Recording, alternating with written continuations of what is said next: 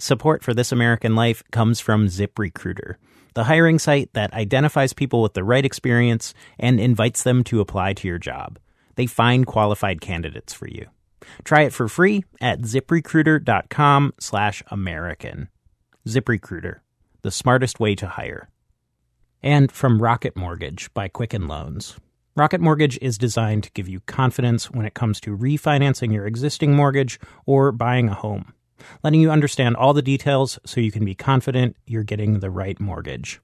Info at rocketmortgage.com/American. From WBZ Chicago with This American Life. So one of our producers, Zoe Chase, had this whole plan to follow this senator for a year as he ran for re-election. And it was an interesting story because the senator is a Republican who does not like the president, and he talks about that all the time. And the president seems to despise him. So, would he be able to convince Republicans to vote for him? Republicans still overwhelmingly support the president. Zoe wanted to see him make the pitch. And then something happened that threw a wrench in her plans. Zoe? Yeah, he resigned.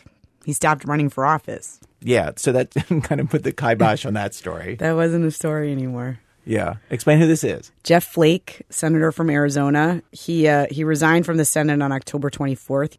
And that day he gave this big resignation speech on the floor of the Senate, kind of slamming the president and this political moment. It got a lot of attention.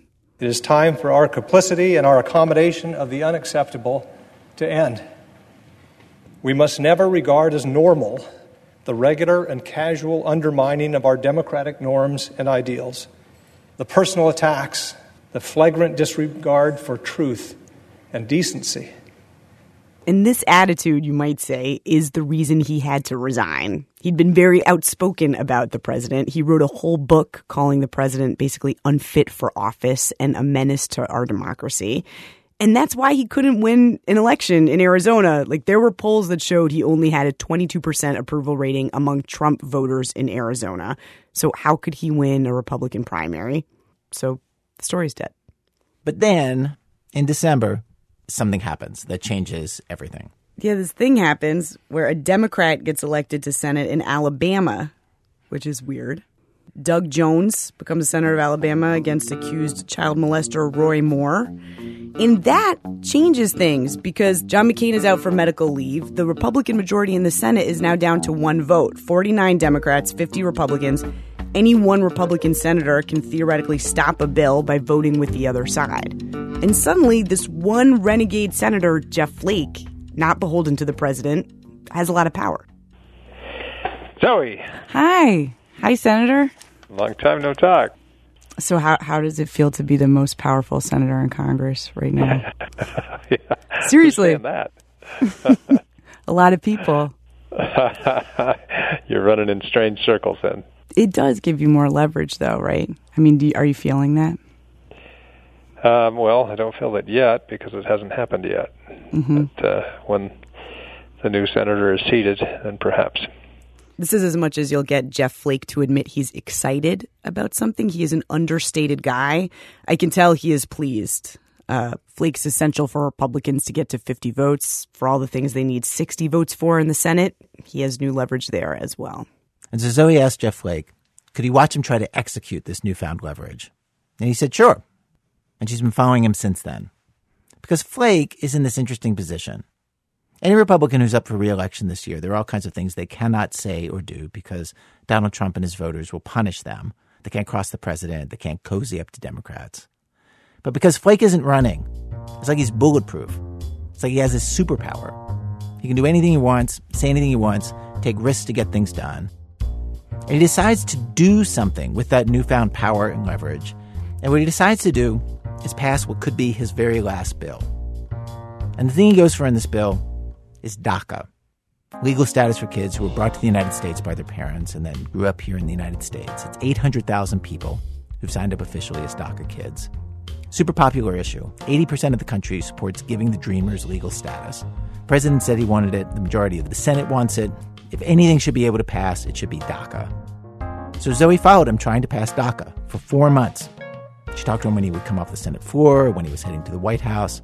She hung out with him in his office when he was stressed out late at night. And of course, you probably know, Flake he does not succeed, right? DACA does not pass. The president tweeted, in fact, just last weekend, in all caps, "No more DACA deal. DACA is dead." And so today on our show, what you're going to hear is you're going to hear Jeff Flake fail. And just to say it, of course, it is not a big surprise to anybody that Congress is dysfunctional and it's hard to get anything done in Congress. But watching somebody actually trying to do something, to pass a bill, you see how the nature of Congress's dysfunction has changed in ways that are very specific to Donald Trump. And, okay, yes, we take for granted right now how messed up Congress is. We don't even think twice about that. But for this hour, I would just ask you to open your mind and heart to the idea that there is another way this could have gone with DACA. And that arguably it should have gone if our democracy was working like we read about in high school, that when a vast majority in a democracy wants something, it happens. For Jeff Flake, after those 4 months were done, after playing the game the way everybody else does, which you'll hear him do at the beginning of this story, politicking and horse trading votes, after all that, even he comes to see differently how Congress should operate. So that's our show today. It'll be in 4 acts, which correspond roughly to the 4 at-bats Senator Flake gets to push DACA forward. I'm Ira Glass. Stay with us.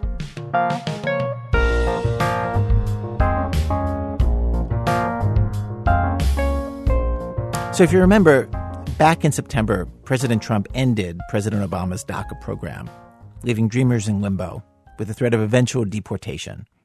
And he gave Congress 6 months to pass a bill. 6 months to fix things for the dreamers. The deadline was March 5th. The clock started ticking. That's how long Jeff Flake has to get this done. And let's just jump right in with Act 1. Act 1, the bluff. And we're going to start at the first place that Jeff Flake can try to exercise his leverage and his newfound bulletproof superpower, and that is December. It's late December when Congress is all about trying to pass their tax cuts. You may remember this. They wanted to give the president a big victory before the end of the year. They wanted to prove that a Republican House and Senate and White House could work together to actually get things done. The date is December 19th. Zoe Chase takes it from here. We zoom in on Flake's Senate office in the Russell Building. Because the Republicans are so desperate for a win, and because Majority Leader Mitch McConnell needs every vote he can get, no Democrats will vote for the tax cuts. This is Flake's moment that he was counting on. It's an opportunity to use the leverage he has to move DACA ahead. He and Chuck Schumer, the Democratic leader, cook up a plan. He proposes a trade to Mitch McConnell. My vote for the tax bill in exchange for a promise to get a DACA bill on the floor by the end of January. And now they are just about to vote. You're the last holdout on this tax bill. Am I? Are you undecided on how you're going to vote on that? You know, I mean, if you're negotiating for something outside of the bill, you never indicate where you'll be for certain. Never say what you're going to do. This is a bluff. Flake loves the tax bill. He loves tax cuts. He knows he's going to vote for the bill, even if he doesn't get what he wants. Eventually he tells me that. But he doesn't tell anybody else. We hop onto the Senate subway, and another reporter tries to get it out of him. Have you made up your mind on the tax vote? Still working on the DACA issue. The funny thing is, the tax bill can pass without him. They think they have the 50 votes they need already. If you're some kind of Congress nerd and you're counting, Doug Jones hasn't been seated yet. John McCain is out on medical. But who knows? They just got the 50. Bob Corker, Republican from Tennessee, he recently came around for no apparent reason. With things in flux like this, maybe someone could flip, and then Flake would have a lot more leverage. And Flake's been working on a DACA bill with other Republicans and Democrats, a bipartisan bill, and he wants that bill to get a vote. Bring it to the floor. Agree to bring it to the floor. Use me as an excuse. Say we've got to get Flake, so we had to agree to DACA. That's done a lot. I mean, how do I describe Jeff Flake? Suit and tie, clasped hands, earnestly looking at me on his office couch. I mean, he's a senator. He's deeply earnest, to the point where he's kind of dorky. He's a Mormon. He's super disciplined. He often goes to the gym twice a day. He has this way of being more hopeful than it seems like he should. When it comes to Mitch McConnell, the leader of the Senate, Flake often seems like Charlie Brown, running to kick the football to McConnell's Lucy. But right now, he feels like the power dynamic has changed. Jeff Flake is suited up. Feels like he has some moves. About immigration, when Flake talks about it, he often talks about economics. We're an aging country. We need workers. He has a libertarian mindset about it. The economics are personal to him, though. He grew up on a cattle ranch in northern Arizona. His dad hired undocumented immigrants, and he got to know them, and he liked them. He writes about one of them in his book, this guy he grew up with, Manuel. It's in that kind of tokenizing style that politicians can use when they write about real-life people caught up in national policy. But I've spent enough time with him to know that his feelings on immigration, they are sincere, they are deeply held, and they are different from a lot of his colleagues. So Manuel. Manuel came when I was just very young.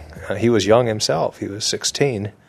We thought he was old and wise, and he worked in the shop mostly, but on the farm, and would fix just anything that broke. And baling wire, duct tape, some of it wasn't pretty. He was never much of a welder, but Fleek worked all summer on the ranch too. He says he was always breaking the equipment, so he ended up hanging out a lot with Manuel, talking about his girlfriend. One conversation that we still laugh about, he was asking if I was dating anybody else. And I said, no, it's just Cheryl. And he said, his English by this time was pretty good, but some of the phrases were a little off. He said, Jeff, you know the saying. He said, when the cat is gone, the mouse, he can run around. Fleek was on Manuel's side. When the Border Patrol would come and do these roundups, Fleek would pull his hat down low over his head and ride his horse in the opposite direction of where the workers were, trying to lure the Cessnas away. He just saw Manuel at his dad's funeral last year. Manuel's got a green card now, 7 kids, one's adopted. A merit-based system, he says, like the president has called for, it wouldn't account for all these guys I've known who made their lives here, made the country better. That's how he sees it. Fleek's worked on immigration bills practically every year. 2003, 2004, 2005, 2006. He was part of the Gang of 8 that tried to do comprehensive immigration reform in 2013. DACA is like the bare minimum of what he would do if he could. He'd love to make it much easier for more people to work and live here. But there's no place in his party for that idea anymore. DACA is different. Most people like DACA. As we rush Aaron Sorkin style through the Dirksen building, he explains how he gets even more leverage if another Republican peels off. That's what he's waiting for. And the most likely person that could be right now, hours before the tax vote, is Senator Susan Collins. She called me this morning. She has some issues. Collins has her own deal, also unrelated to the tax bill, that she's trying to use her tax bill vote to get leverage on. She wants some stuff to patch up Obamacare. And she's been threatening to vote against the tax bill if that isn't addressed. Yesterday, Majority Leader Mitch McConnell went on the Senate floor and promised to address her issues, but Fleek says Collins' situation is still a little shaky. She had a long meeting with the vice president today, so she's close, but still working on a few things. Oh, that's good for you, huh? But she's not going to necessarily pull what you're pulling. She's pulling for something else. Right, she's pulling for something else, but we both, it works out. Mm-hmm. He ducks into a Senate Judiciary Committee hearing. Meanwhile, calls are flooding into his office. You're a Republican. Support the president's tax bill. Have a spine. Vote against the president's tax bill. When I catch up with Fleek that night, he still hasn't heard from McConnell.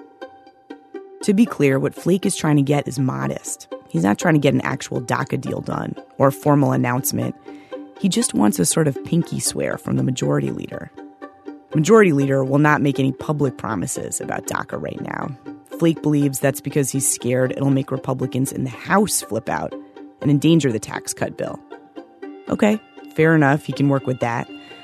But notice just how hard it is to get this simple thing done. Fleek heads off to talk to McConnell to try to get his firm commitment, and he leaves me behind in his office, where he sat for 2 off-the-record hours with his chief of staff, Chandler Morse, one office over from Fleek's. We talk a lot. What did you think was going to happen? Chandler is a character I wish I could tell you more about. I'm allowed to reveal the following things from those hours. Between calls and emails, he ate a 7-day-old 7-layer bean and salsa dip. Then he ate a popsicle. He texts and emails like his life depends on it. At 10 o'clock that night, Fleek shows back up with news. That one. We hustle into his office, and he runs me through the story of the 2 hours that just happened. So you left here, you went to go talk to the majority leader. Well, he was over in the Mansfield room. We were all eating dinner, and I sat down, and he said, "You okay on this?" I said, No. I said, I need to know if we have a commitment to bring this bill up in January. Because that was, what we were talking about before. To bring up the DACA bill. He said, I can't commit. I don't want to commit to something that I can't deliver on, and the spending bill is now kicked into January. And, I just can't. Oh, no.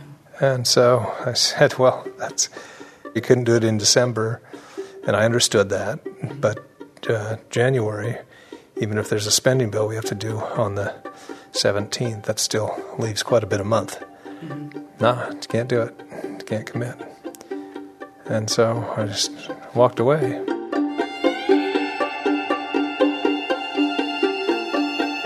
Then later he came back over a bit and just said, I hope you understand, I just can't commit. I never commit to bring bills up. McConnell doesn't like immigration. Flake thinks it's generally a losing issue for their party. Plus, McConnell has the votes without Flake. And anyway, I'm guessing he sees through the bluff and knows Flake is going to vote for the tax bill no matter what. Jeff Flake isn't a sulker exactly, but it's hard to imagine what else he could have been doing over dinner while Chandler was upstairs chewing on a popsicle stick and texting him. He was out of moves. But then, after McConnell left, the vice president called him, Mike Pence, and Flake gets back a sliver of leverage. For Pence, they don't want any Republican voting against this bill. They just want it to look pretty. Oh, yeah. Obviously. The White House wants every Republican on board for the tax vote. It'll look good that way, a united front. Pence and Flake go way back. They were famously tight when they were both in the House. They've been strained lately. This has caused Flake a little anguish. They don't agree on the president. There's always a pretty intense wistfulness mixed with defensiveness when Flake talks about Pence. And he talks about him a lot, actually, because that's his only big connection to the White House. Their long friendship was forged when they both stood up to President Bush over No Child Left Behind, and then again over his prescription drug plan. They both love tax cuts. They both hate spending. Anyway, he's a bit tortured that he and Pence are on different sides now. And Pence, he and I are close. We talk about tax cuts, and we've been working on this for a long time. This is... being best friends in the House, I think it's a personal kind of thing for him, and I understand that, and he we always stuck together back then. We like to stick together when we can, and I think he saw it as his personal mission kind of too. So he gave me all kinds of good reasons, frankly, to vote for the bill. I didn't need to hear them, but Mike, he's a good friend. Yeah. But I made no commitment after that call. Remember, he is actually voting for the bill, but not letting on to his buddy Mike. This bill that, under different circumstances, they would be celebrating together. Also, there's a good chance Pence knows Flake's bluffing, so they're kind of play-acting with each other. I mean, did it feel bad? Yeah, well, yeah. Mike said, we're gonna get this done. The president's committed. I'm committed. Everybody, Paul's committed in the House. Paul Ryan, Speaker of the House. Pence is saying they'll do it. DACA. Everybody wants to do DACA, but they're not going to publicly commit to doing it right now. The Senate, they know they've got to get it done. It will get done. Your name's going to be all over it. Whatever else. I said, if they'll get it done, I'll step back. Take my name off of all of it and just vote for it. Just get it done. I'm not, I just want to get this done. Mm-hmm. And he said, no, I know. But just know that we're going to get it done with no commitment. As Flake's recounting all this to me late night in his office, we're interrupted by a phone call. Weren't there just points today where you were like, I should just say yes? Oh, go ahead. Hello? It's Lindsey Graham. Lindsey Graham is Flake's Republican partner in crime on the DACA bill. He's kind of the Ernie to Flake's Bert, wisecracking where Flake is earnest and shy. It turns out there was a final dramatic scene that happened just before Flake came back to talk to me that he was about to tell me before Lindsey Graham called. But now I get to hear him tell it to Graham on the phone. Hey, you know what happened? So after dinner, in the Mansfield room, in the long call with Mike Pence. Mitch called me. They gave a commitment, firm. Yeah, you got that right. In a surprising twist, not long after Flake hung up with Mike Pence, Mitch McConnell called his phone and abruptly reversed himself. I don't usually do this, McConnell said to Flake, but... Yeah. And he went on to give Flake what he wanted. He committed to bring DACA to the Senate floor in January for a vote. The bluff worked. Even if McConnell saw through it to begin with, he decided he had to be sure of him. Flake got his DACA vote promise. And it happened, Flake learned, because of what happened with Susan Collins. She called me while I was on the phone with Mitch. Flake was on the phone with Mitch McConnell when Susan Collins beeped in. He put Mitch on hold, clicked over, said hi to Susan, told her to hang on a second. I just put her on hold while I finished the call with Mitch. He clicked back over to McConnell. He wanted to make sure he got his commitment. He got it. Then he hung up with McConnell and got back on with Collins. And then learned that the deal with her had gone south. She was calling Flake to let him know her deal with McConnell had changed and see where he was at. Oh, okay. Well, and where he was at was psyched, because he'd just moments ago gotten what he wanted. This is good news. I can hear Graham crowing on the other end of the phone. But anyway, we got the commitment. By the end of January, they're going to bring up our bill. We just got to finish it. That made my night, Graham yells. Okay. They hang up. Bye. And then almost immediately, his phone rings again. It's Vice President Mike Pence. Flake tells me to stop recording. I later pieced together how this all went down and learned just how convoluted the backstage maneuvering was that night that finally got Jeff Flake what he wanted. Leverage wasn't enough. He also got lucky. Mike Pence seems to be the reason that Susan Collins' deal and Flake's deal both changed at the last minute. And their deals changed because of another issue I didn't see coming. Abortion. Susan Collins wanted that Obamacare fix. At the 11th hour, these anti-abortion activists met up with Mike Pence because they heard about Susan Collins' Obamacare fix. They thought it would result in federal dollars going towards abortions. They did not like that.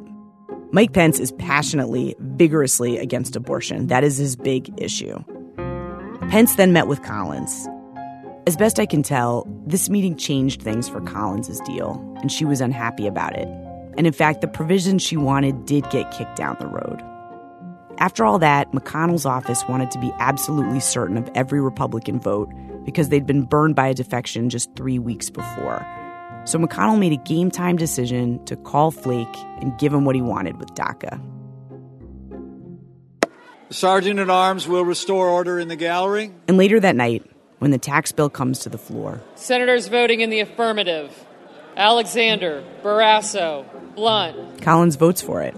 Collins, Corker. She votes for it, even though she apparently got shivved at the last second. Daines, Enzi, Ernst, Fisher, Flake, Gardner, Graham, Grassley, Hatch, Heller, Hoeven, Inhofe, Isaacson, Johnson. Act 2. Flake's second at bat, now with the president.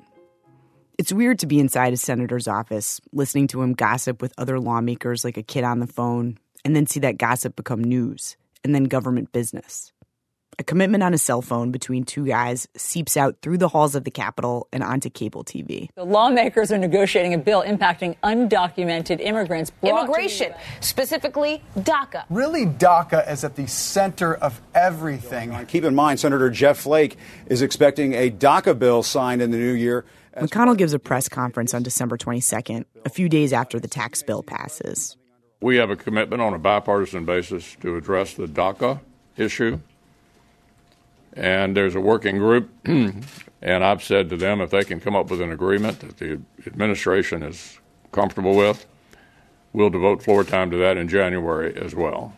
Pay attention to that phrase. An agreement that the administration is comfortable with. Sounds as monotonous as the rest, totally standard. Just keep it in mind, because that is not the deal Flake thinks he got. Anyway, now that Flake has dealt with McConnell, he has to get the White House on board. Up till now, it's been relatively normal political horse trading. Now all that's going to change. It's not an easy thing for Flake to do, to ask Trump to work with him. Trump and Flake do not get along in a very loud and public way. Like recently, Trump went to Arizona and trash-talked both Republican senators. First John McCain, and then... And nobody wants me to talk about your other senator, who's weak on borders, weak on crime, so I won't talk about him. Nobody wants me to talk about him. Nobody knows who the hell he is. Here's a question. Have you talked to the president? Has he called you or anything? I was at the White House on the NAFTA issue. I saw you on TV sitting next to him. That hostage-looking photo, I guess. You didn't look relaxed. In this photo, his lips are pressed together. He looks like he's sitting as far apart from the president as he can get. One of the NAFTA renegotiation meetings. Blake's a NAFTA fan. Trump calls it the worst trade deal ever made. As soon as I walked in that room, I thought, I'm going to be next to him, aren't I? Yep. Yeah. So, but he did pull me aside and said that he had spoken to Mike Pence and others, and that he expressed again his desire to move ahead on DACA and said, we're going to get this done. This conversation weeks ago remains a North Star for Flake. The president said we're going to get this done, so we're going to get it done. He believes that. He understands that what the White House wants for DACA is the wall. And for a while, the main question is, what's a wall? How expensive? How many miles? In December, the White House finally gets specific. It's going to be $2 billion worth of wall this next year, along with other border security stuff. Flake is like, great, we're moving forward. And then just after the new year, the loop-de-loop begins. The White House is like, surprise, and drops this list on them. It's like the hardest of hardline immigration policy dream wish list. The White House threw the kitchen sink in. Just all of it. Let's do asylum policy, sanctuary cities. Let's do everything. Let's fund the wall, the whole thing. Let's put that in there. This is not what Flake thought this bill was going to be.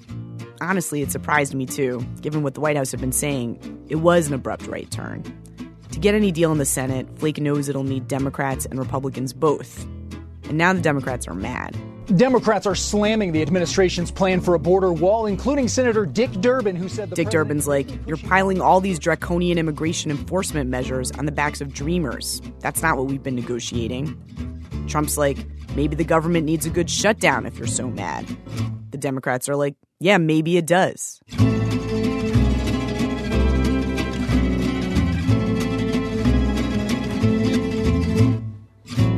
That brings us to January 9th, a big meeting between the White House and lawmakers. It's the first with Democrats, so it's a big deal, supposed to get everyone on the same page, smooth out all the misunderstandings, so they can make this happen. But as is routine for this White House, there are some distractions. As you may remember, the Michael Wolff book, Fire and Fury, has just come out. Richard, isn't it remarkable that we're talking about the president's mental state? People are openly questioning the president's sanity on every TV in the Capitol. This is not mentally stable behavior. 100% of the people closest to the president believe that there is something wrong here. There's also news of potential military strikes against North Korea this morning. Reporters catch Flake in the Dirksen hallway. Thank you, Senator Flake. On a separate foreign policy note, there's a report today that the administration is considering what they're calling bloody nose strategy in North Korea, where they would strategically strike several sites. Have you seen those reports? No, Do you have any? I've not. I'd have to look at it first. All right. Hi, Senator Flake. I'm Raina. I'm a dreamer. That voice, that's a woman who comes up to Flake, a DACA recipient named Raina. This is starting to happen a lot. Everywhere we go in the Capitol, we run into DACA kids. Sometimes it's in big groups, in matching orange shirts and orange beanies, yelling, "Dream Act now." Raina came here with a small group. She drove 48 hours from Arizona. And she's different from other dreamers I meet at the Capitol. She's more like a Politico reporter than an advocate. She knows there's a bipartisan bill in the works. She knows that Flake is working on it. She knows there's a meeting today at the White House. She says, we're just kind of worried to see if you would see something happening in terms of the deal coming closer. We're just really kind of worried to see if you would see something happening in terms of the deals that coming closer. We're going to the White House right now for a bipartisan meeting that involves 20-some people. A bipartisan meeting with 27 people. Raina and Flake worry together. That's too many. Too many. It's not going to be that much negotiation. But all I can say is doing all we can. Well, thank you so much for your leadership, and we just want to be able to be helpful. Okay. All right. Thank you. Nice to meet you. Nice to meet you. All right. When Raina talks to senators, she talks strategy. She doesn't tell her story. To be honest, that's the way to talk to Flake, I think. He can seem a little cold when it comes to constituents. I rarely hear him talk about what Dreamers want. He talks about what Schumer wants and what McConnell doesn't. Raina and the other Dreamers are in the weirdest legislative cul-de-sac imaginable. Their issue is immensely popular, which you'd think would be an asset, but in fact it's a curse. Raina comes to learn that. Flake's seen it already, over his many years negotiating immigration deals. We've always had the DREAM Act, or DACA solution before it was called DACA, that we realized that we could have taken to the floor in either the House and the Senate and passed relatively easily because there's so much public support out there. But it was always put as part of the broader package because we needed the other things as well. Because the Dreamers are so popular, they're often used as a spoonful of sugar to make tougher immigration measures easier to swallow. Stuff like border security, restricting visas, or on the Democrat side, legalizing even more immigrants. That's the curse of DACA. The most valuable thing about it, on Capitol Hill anyway, is the possibility that it could be used to pass other stuff. So even though we're a democracy, even though 80% of the country wants DACA, the country doesn't get what it wants. Because there's no incentive for Congress to just put it to a straight up or down vote. And everybody here takes this for granted. So when President Trump canceled DACA in September, DACA became this sort of brass ring again, everyone grabbing at Dreamers for their own agendas. That's why Flake thinks nothing will happen in this White House meeting. Too many people, too many agendas. There are people there today who I'm convinced don't want a deal at all. And so, anyway, that's what my concern is. Okay. All right. I'll see you when you get back. I wasn't allowed into the White House meeting, so I was expecting to just get Flake to tell me later. That proved to be unnecessary. I'm thrilled to be with a distinguished group of Republican and Democratic lawmakers from both the House and the Senate. We have something in common. We'd like to see this get done. It's DACA. We've been talking about DACA for a long time. There are TVs all over the Senate building tuned to CNN. Chandler, Flake's chief of staff, and I are getting coffee and notice the cameras aren't leaving the room. All of Washington ends up watching almost the whole meeting on cable TV. This is a pretty infamous meeting, talked about a lot since. It's one of the starkest moments of reality TV of the Trump presidency. The part at the beginning where everyone's getting along, the president calls a potential deal a bill of love. Truly, it should be a bill of love, and we can do His it. agenda seems to be prove to everyone he's not crazy. Prove his own tweet that he's a very stable genius. Maybe because of that, he says yes to things he's never wanted, before or since. At one point, Senator Feinstein offers a straight-up DACA bill, no wall attached. Would you be agreeable to that? Yeah, I would like to. I think a lot of people would like to see that. But I think we have to do that. Mr. President, wait. Kevin McCarthy, House Republican, is like, no, dude, no. Trump moves on to another guy. Jeff. I crane my head at the TV to see Flake at the end of the table. For those of us who have been through comprehensive reform, that was 6-7 months of every night negotiating. He says, doing all the stuff that you're listing that you want, Mr. President, by March 5th, that's too hard. That's why we make it a phase 2. We do a phase 1, which is DACA and security, and we do phase 2, which is comprehensive immigration. And I think we should go right to it. I really do. We do one, and we then do the other. But we go right to it, yes. Flake got him to say just what he wanted. Phase 1 and Phase 2. DACA and wall first, maybe one or two other things. The bigger, more major changes the White House wants, they'll come later on a separate bill, Phase 2. After demanding the kitchen sink just a short while ago, Trump's now throwing the kitchen sink out. Everyone in Washington knows that Phase 2 will never happen. Well, Trump doesn't, but Congress knows that Congress cannot pass a comprehensive immigration reform bill. But whatever, this will work. It's whiplash, but whiplash that Flake thinks breaks his way. I'm not able to meet up with him right after the meeting because he's busy giving TV interviews. When we finally catch up in the Capitol building that afternoon, he's in a completely different mood. The news cycle's mood has shifted too, from alarm over the president's mental state to thrilling over Trump the deal maker. The president's act like a sane person strategy seems to be working. We talked since the meeting or not? Nope. No, that was all the other reporters. Sorry, you weren't there. Where you been? I couldn't get to the White House, man. Luckily, the whole meeting was recorded, so. Oh, man. What'd you make of it? Frankly, I had pretty low expectations going into it, but there were some useful things that came out of it. It was, he expressed more flexibility than some in the room were comfortable with, I think. And then when the cameras left, he kept referring to phase 1 and phase 2. Yeah. That's what we've been wanting. When I heard that, I thought that was the thing that Yeah. you've been asking for. Yeah, it was. We talked during the private meeting. That's what I kept trying to come back to. And thank you for recognizing that, this, we can't do it all, in the next month. That we've got to stick to certain items, and then we can come back to the other things. Flake's doing a thing here that I saw a few times. He's such an accentuate the positive kind of guy. It's almost like he only heard the parts he wanted to hear. At the meeting, Trump also talked about not letting in killers and ending chain migration, that was urgent. But Flake's focused on this one point. He made it clear a number of times that he's not going to be doctrinaire on this or intransigent, that he will sign whatever gets to him, that he trusts us, put something together, and that he'll sign it. So, you sound kind of excited, You seem a little better. During my months with Jeff Flake, one thing I didn't understand for a long time was his ability to stay optimistic after years of disappointment over this issue.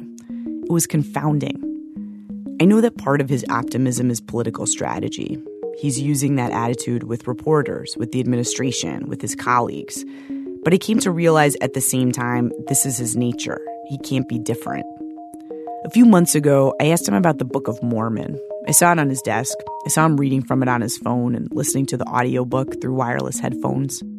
He's devout, doesn't drink coffee, goes to church every Sunday, doesn't drink or swear. And he told me one of his favorite parts of the Book of Mormon is in the last several passages of Alma, which tells the story of people who, Mormons believe, lived in the Americas long before Columbus arrived. There's a character called Moroni, a military captain. And he grew pretty angry at the government at that time, led by a guy named Pahoran, who was a good guy. But Moroni, who was also a really good guy, assumed that the government was holding out, not giving them their war supplies and whatever else. He writes a threatening letter to Pahoran, saying, "Why are you ignoring me?" Long story short, it's a misunderstanding. Pahoran was under siege by the enemy and just couldn't help Moroni, though Moroni had no way of knowing that. Finally, Pahoran got a chance to tell him. And he didn't get mad at Moroni or anything. He said, "No, you're a good man, and you just don't have all the information." They were both fine after that. They reconciled. Something like that tells you to bridle your passions, not assume the worst. You assume the best, look for the good. Things usually work out. Assume the best, look for the good. It's his motto. He talks about it a lot. It was written out on an index card on his parents' fridge growing up. He says you'll find it in every one of his 10 brothers and sisters' houses, too. It's his attitude towards everyone. Even Trump, who Flake can't stand. Throughout this whole negotiation, Flake continues to say Trump wants a DACA deal. He has better instincts on this than his advisors, he says. It's the Moroni in him.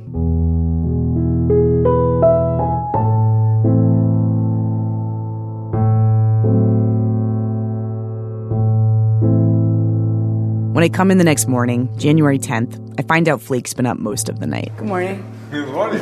Where you been? Since the president has said he'll sign whatever he gets, different factions of lawmakers start writing their own bills with their own priorities.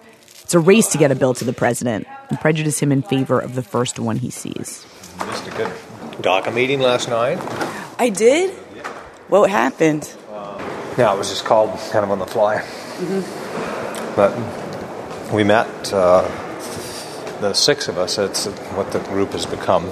The Gang of 6, all immigration bill veterans, half Democrats, half Republicans. Flake's staff spends the day finishing the draft of the bill. Flake's feeling good about it, really good. At one point, a bunch of students come by. That you will not be running for re-election, so what do you want your legacy to be as senator? Get DACA done. That's it. That's for Zoe's benefit right here. Yeah, no, I appreciate it. I took a note. He's a little tired of me asking about his legacy all the time, so I did appreciate it. By that night, in his office, he's dreaming big. He's imagining the president selling the deal at the State of the Union in 2.5 weeks. And for the State of the Union address coming up at the end of the month, the president, sure would be nice for him to stand up and say, we've got this bipartisan deal done. I'm sure the president wants to do that. I would if I were him. And so, I mean, the president's only going to endorse a bipartisan deal. We just hope he'll get behind this one and we can move it through quickly. I mean, you think the president will only endorse a bipartisan deal? It's hard to know what he's going to do, right? I do think that he's there. Okay, so you guys, you have your deal. Is it written down on a piece of paper? We have I have three sheets that I can. Okay.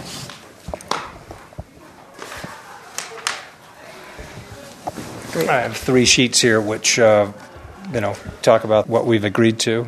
Just then, Senator Bob Corker shows up, like it's the Attack the President and Quit the Senate Club meeting. Hey, guys. Senator. Hey. Chief of Staff Chandler basically hooks my collar and literally throws me out of the room. What? Grab you out of there. Why? Because Corker was like, why don't you stay? I was like, I have some place to go. That's not what happened. Rude. I sit next to the coat rack behind his scheduler and wait. I'm holding the immigration deal outline in my hand. For one sweet Washington moment, I am the only reporter who has it, I think. I fight the urge to tweet it out. It's an urge I never thought I'd have, but being down here, it becomes a thing. I read the bill and realize there's so much in here for each side to hate. DACA kids get citizenship, but only after 12 years. They aren't allowed to sponsor their parents for citizenship, but the parents do get work permits. Republicans get an end to the visa lottery program, and Democrats keep those visas for other immigrants. And there's money for the wall. In other words, it's a compromise. Corker leaves, I'm back in. Flake's leaned way back in his chair, his feet up on the desk, on the phone with Dick Durbin. They're cracking each other up. Okay. For this one moment, it really seems like this is going to work. Like Washington is going to work. They're going to do something. Oh, that's great. At the end of the night, we get on the Senate subway back to the Capitol building. Let me put it this way. You've been through this before, so what's going to blow this up? What's going to blow this up? Mm-hmm. If the president hears from the base, some people get into the White House and see him and say, you can't do this. Which is exactly what happened.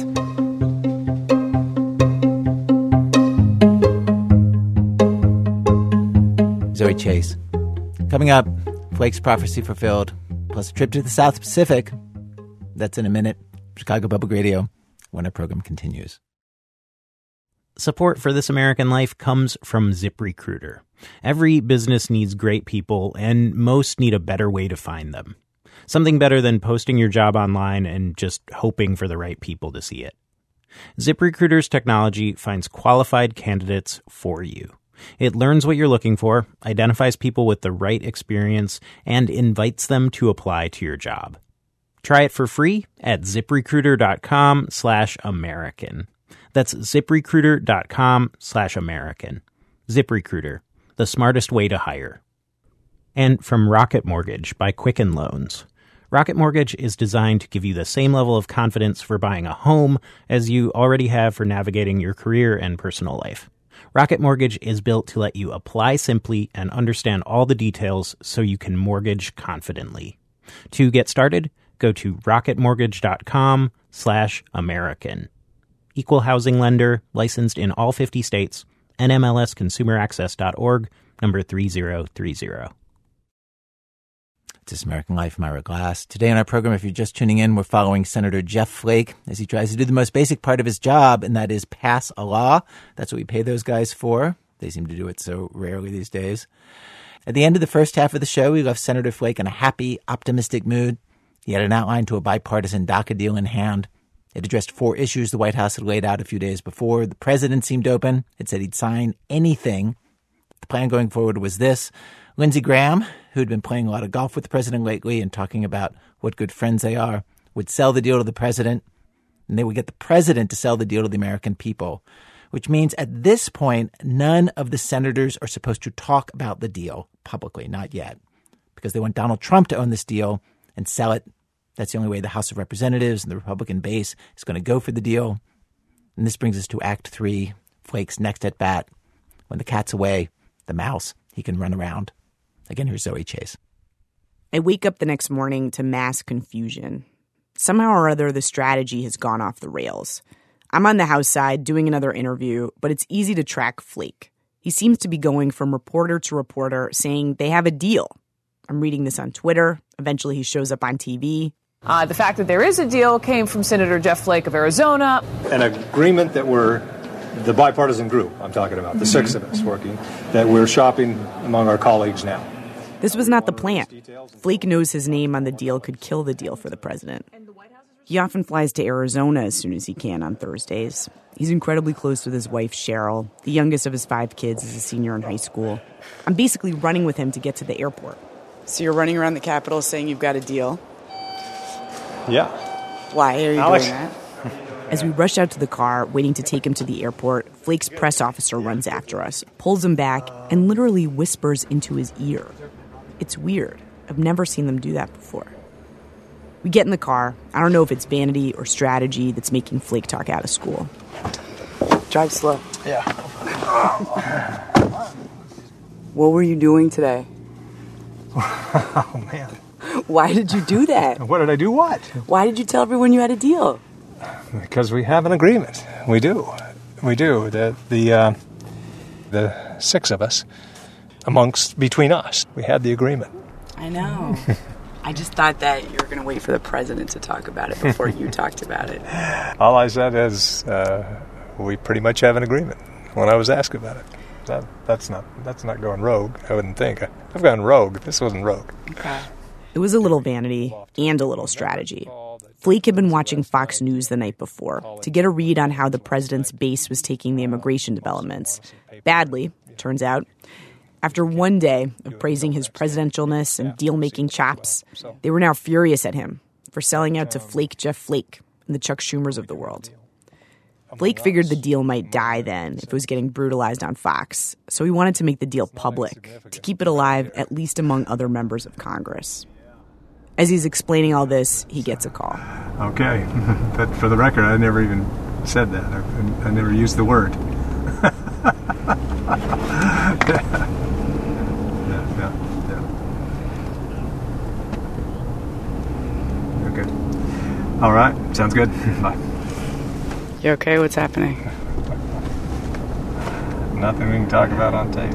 The whisper, this call, something weird is going on. There's something Flake's not telling me. All right. I don't ever like to go off the record with you because I don't want to set a precedent. But I just want to know if there's anything I should be prepared for. I put the mic down. The president said something unflattering to the president, Flake says to me. Like the president said something that would make him look really bad if it got out. And with that, he walks over to the airport. My mind raced through what this president could possibly have said that would be that bad. And I will not share those thoughts with you. Because anyway, 139 minutes later, we all found out. They all are S-hole people who live in S-hole places. S-hole countries. All countries in Africa are holes. Why do we want these people from, quote, all these hole countries here? There was no coming back from that.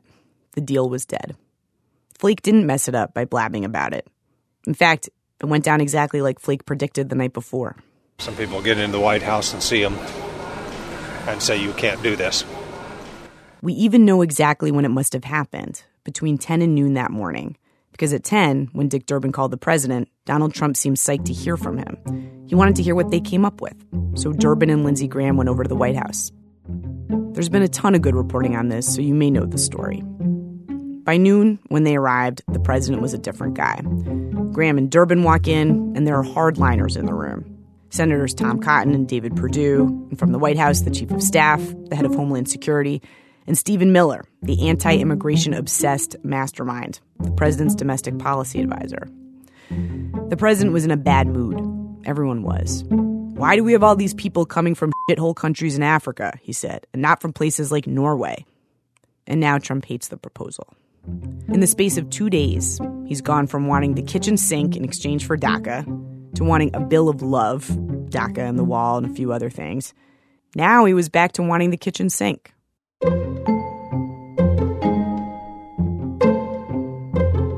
This is not how this is supposed to go. Usually the president signals to the Congress what he wants to do. The Congress signals to the president what they might pass. When it's the same party, those priorities line up. And they march along like a three-legged race, pushing and pulling a little bit, but headed towards a common goal. Like, say, Obama and Obamacare. This is a Republican Congress, but it can't move in sync with this White House. Because looking for signals from this White House, it's like a flaming, screaming siren of noise. As demonstrated this week, every new person who walks into the Oval Office can flip the president to their side. Let alone what he sees on TV every morning and every night. You can't get a clear signal from someone who turns on a dime like that. So politics has turned into this game of red light, green light. When the president turns on the green light, everyone runs toward him, trying to make a deal. Then he turns on the red light. Everyone has to stop. You can't build up momentum towards anything. You can't find a compromise that'll please him. In that environment, what's a senator to do?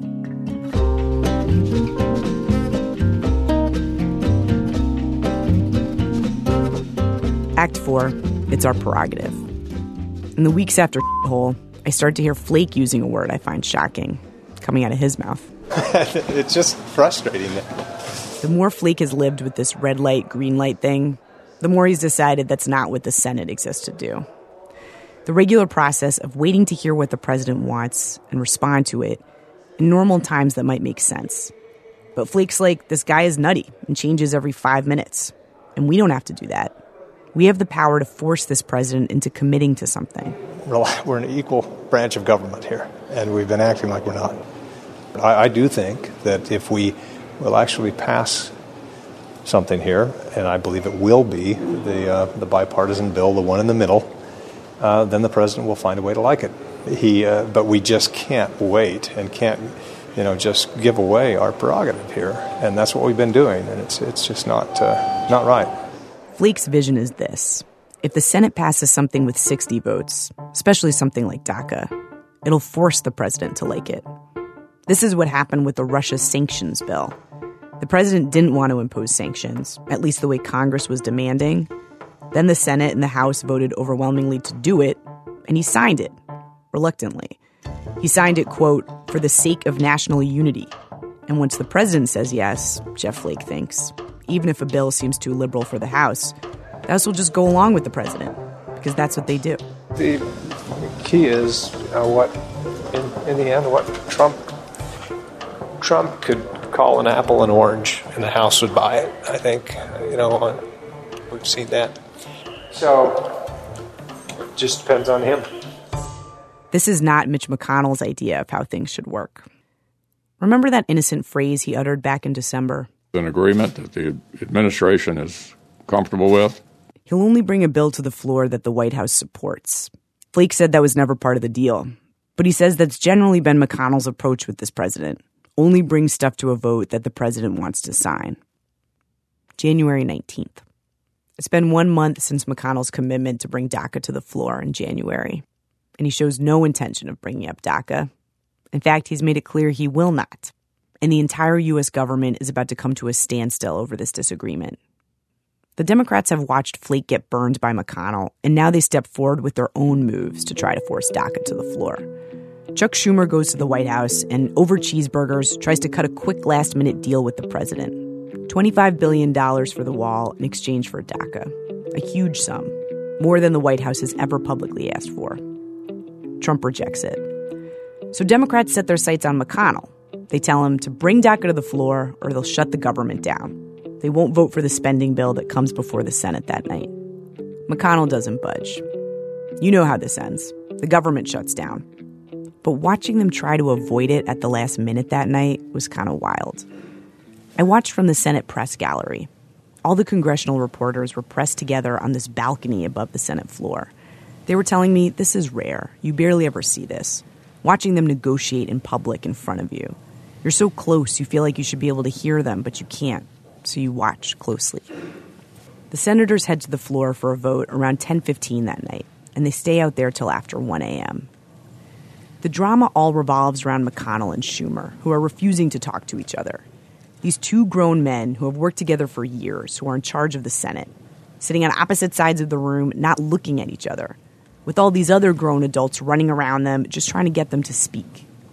If it were a ballet, Jeff Flake and Lindsey Graham were the principals, whirling and spinning all over the room between the Democrats and the Republicans, seemingly trying to cut a deal. All the Democrat lady senators at one point were gabbing in the corner until Graham burst in. Rubio, Cruz, a couple of the other guys sat in a row in the back, like kids smoking cigarettes on the bleachers, too cool to engage, cracking each other up. At some point, for no obvious reason, House Republican Dana Rohrabacher wandered onto the floor and veered around, looking bedraggled. But through all this, the two people with the power to stop a shutdown, McConnell and Schumer, they barely budged from their chairs. Very sadly, we are on the precipice of a government shutdown. Occasionally, they got up and scolded the other one without looking his way. I think our friends on the other side took some bad advice. Really bad advice. I'd hate to have to be trying to explain this myself. They held all this hostage over the completely unrelated issue of illegal immigration. And it ends there. The Senate stands adjourned until 12 noon today. We meet back in Flake's office at 2 a.m. His staff is lying on the floor in the dark watching movies. Flake's hair is spiked up on his head from running his hands through it for hours. See you tomorrow, Flake yells as I leave. He sleeps in his office. Oh man, the government is shut down, I say to Flake's scheduler on the way out. What a time to be alive, she says back.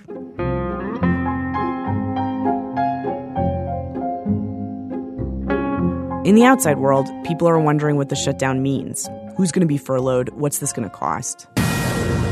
Fox News alert, Uncle Sam turns out the lights. Now the blame game is in full swing as the government shuts down. Tension on Capitol Hill following the government shutdown. This is utter madness. Meanwhile, inside Congress, it's a really different vibe. It's like a fun sleepover. I pop in on Colorado Senator Michael Bennet, and he's hanging around in his socks. Senators are posting sunset pictures from the Capitol to Twitter. Reporters are tweeting out which Chinese place lunch is from. Graham and Flake head out to get fajitas. A bipartisan group of senators comes together to end the shutdown. They meet in Susan Collins' office. For the first time in forever, it's like true bipartisan deal-making over bagels and coffee. It's exciting. Susan Collins institutes this beaded talking stick. You can't talk in their meetings unless you're holding it. I got it first to talk about, what I was proposing the group accept, and then we handed it around. Lamar Alexander got it.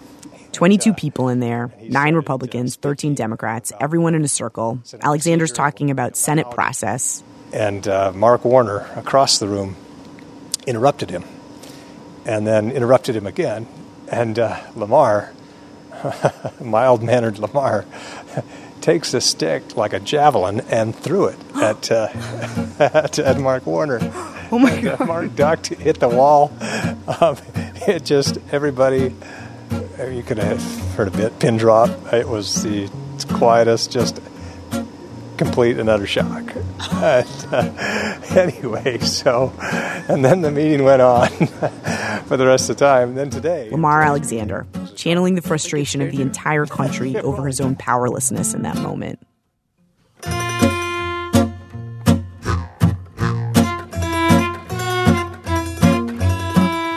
In the middle of the shutdown, Flake goes to the floor of the Senate and makes a speech trying to rally other senators around his cause, pitching his dream that they don't have to cater to the president. They can pass their own bill and nail the White House down that way. The best way out of this is for the Senate to be the Senate again. We are an equal branch of government. And to say that we won't move on a particular topic until we have agreement from the president, when we've waited for weeks and weeks and weeks for that kind of agreement or that kind of nod or signal, we can't wait anymore. Let's more jealously guard our prerogative here as legislators and let's bring an immigration bill to the floor. No one seems to be signing up. That's Flake's issue in general. He seems to talk to an invisible group of Republicans that no one else can see. Republicans who agree with him.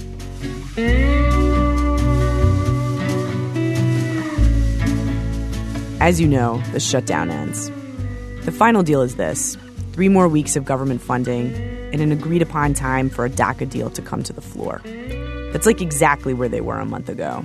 McConnell took it away. McConnell gave it back. As you also know, DACA has not passed. There is no DACA deal. The one Flake supported, the bipartisan talking stick deal, the Trump administration issued an apocalyptic statement tearing it to shreds. None of the proposals got enough votes to pass. It's widely acknowledged they'll pass no more bills this year. No more major ones, at least. Jeff Flake failed.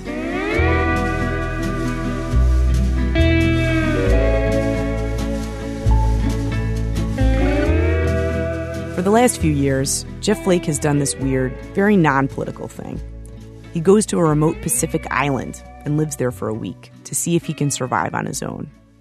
He grew up obsessed with survival stories, his favorite guilty pleasure, he says. Shackleton, Robinson Crusoe, anyone who was basically in a sailboat, capsized, ended up on a life raft, and got to an island. He wanted to know, if I were marooned on an island, could I survive? He first tried it back in 2009.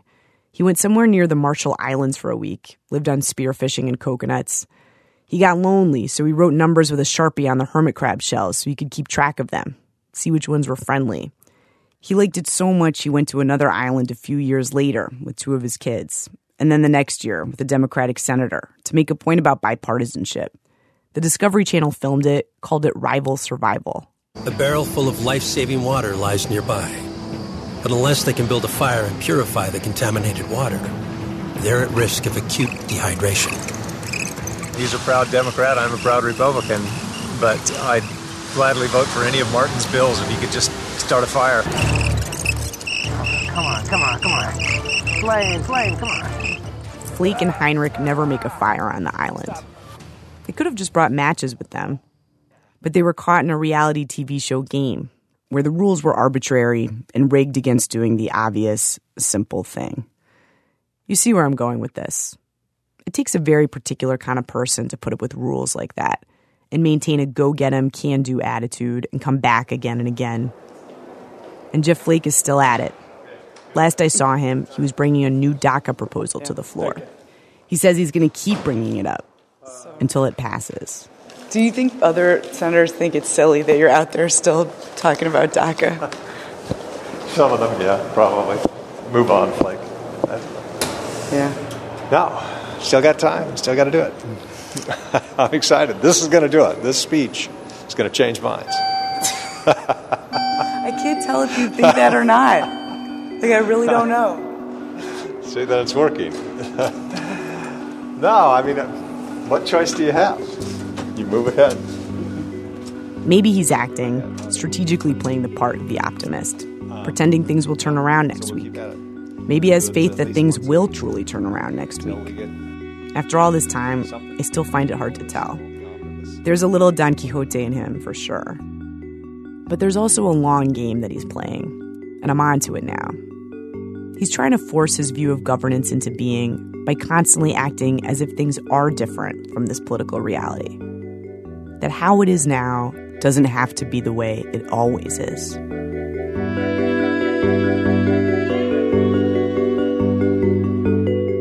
Zoe Chase is one of the producers of our program.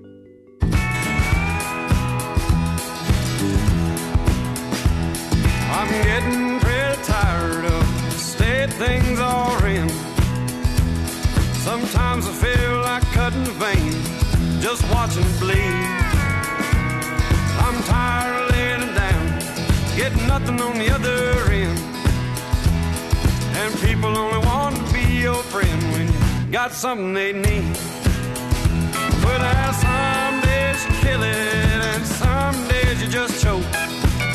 Some days you blast off, some days you just smoke. Our program is produced today by Ben Calhoun and our senior producer, Brian Reed. Our staff includes Zoe Chase, Sean Cole, Whitney Dangerfield, Stephanie Fu, Hannah Joffrey-Walt, David Kestenbaum, Seth Lind, Alvin Melleth, Nadia Raymond, Lily Sullivan, Christopher Swatala, Matt Tierney, Julie Whitaker, and Diane Wu. Our managing editor is Susan Burton. Special thanks today to Adam Cankren, Susan Davis, Dan Diamond, Matt Fuller, Lindsay Gaza, Barry Hardiman, Elizabeth Jones, Ben Kessling, Steve Lichtig, Claire Malone, Ben Martyr, Sun Min Kim, Alice Olstein, Chad Program, Douglas Rivlin, Jason Samuels, Megan Shepard, Frank Thorpe V, Chip Underhill, and Erica Warner. Our website, thisamericanlife.org. This American Life is delivered to public radio stations by PRX, the Public Radio Exchange. Support for This American Life comes from Lagunitas Brewing Company, committed to keeping the pub in public radio by offering curious ales and lagers for those who appreciate hearing and telling great stories. Learn more, won't you, at lagunitas.com. And from the new thriller Beirut, from the writer of the Bourne trilogy, set in 1982, Beirut stars John Hamm as a former U.S. diplomat set to negotiate the release of a kidnapped CIA operative, also starring Rosamund Pike. Beirut, in theaters April 11th. Thanks as always to our program's co-founder, Mr. Troy Malatia. You know, I caught him two-timing me with another radio host, Kai Ryssdal, the host of Marketplace. I finally confronted Troy about it, and he said, no, they're just good friends. He and I are close. We talk about tax cuts. I'm Ira Glass. Back next week with more stories of This American Life.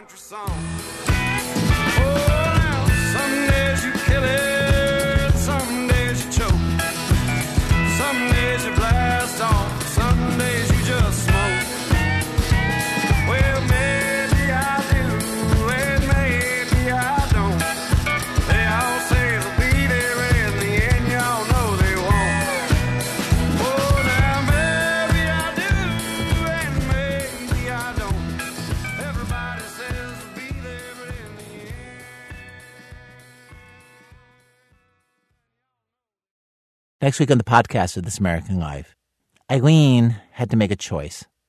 Actually, she had to make the choice that is the hardest possible choice a mom could ever have to make. You don't sleep. You just try to think, okay, is this my only choice? What could be the worst that could happen? Could it be any worse than what you're living right now? Choosing between two bad options when no good options exist. That's next week on the podcast on your local public radio station.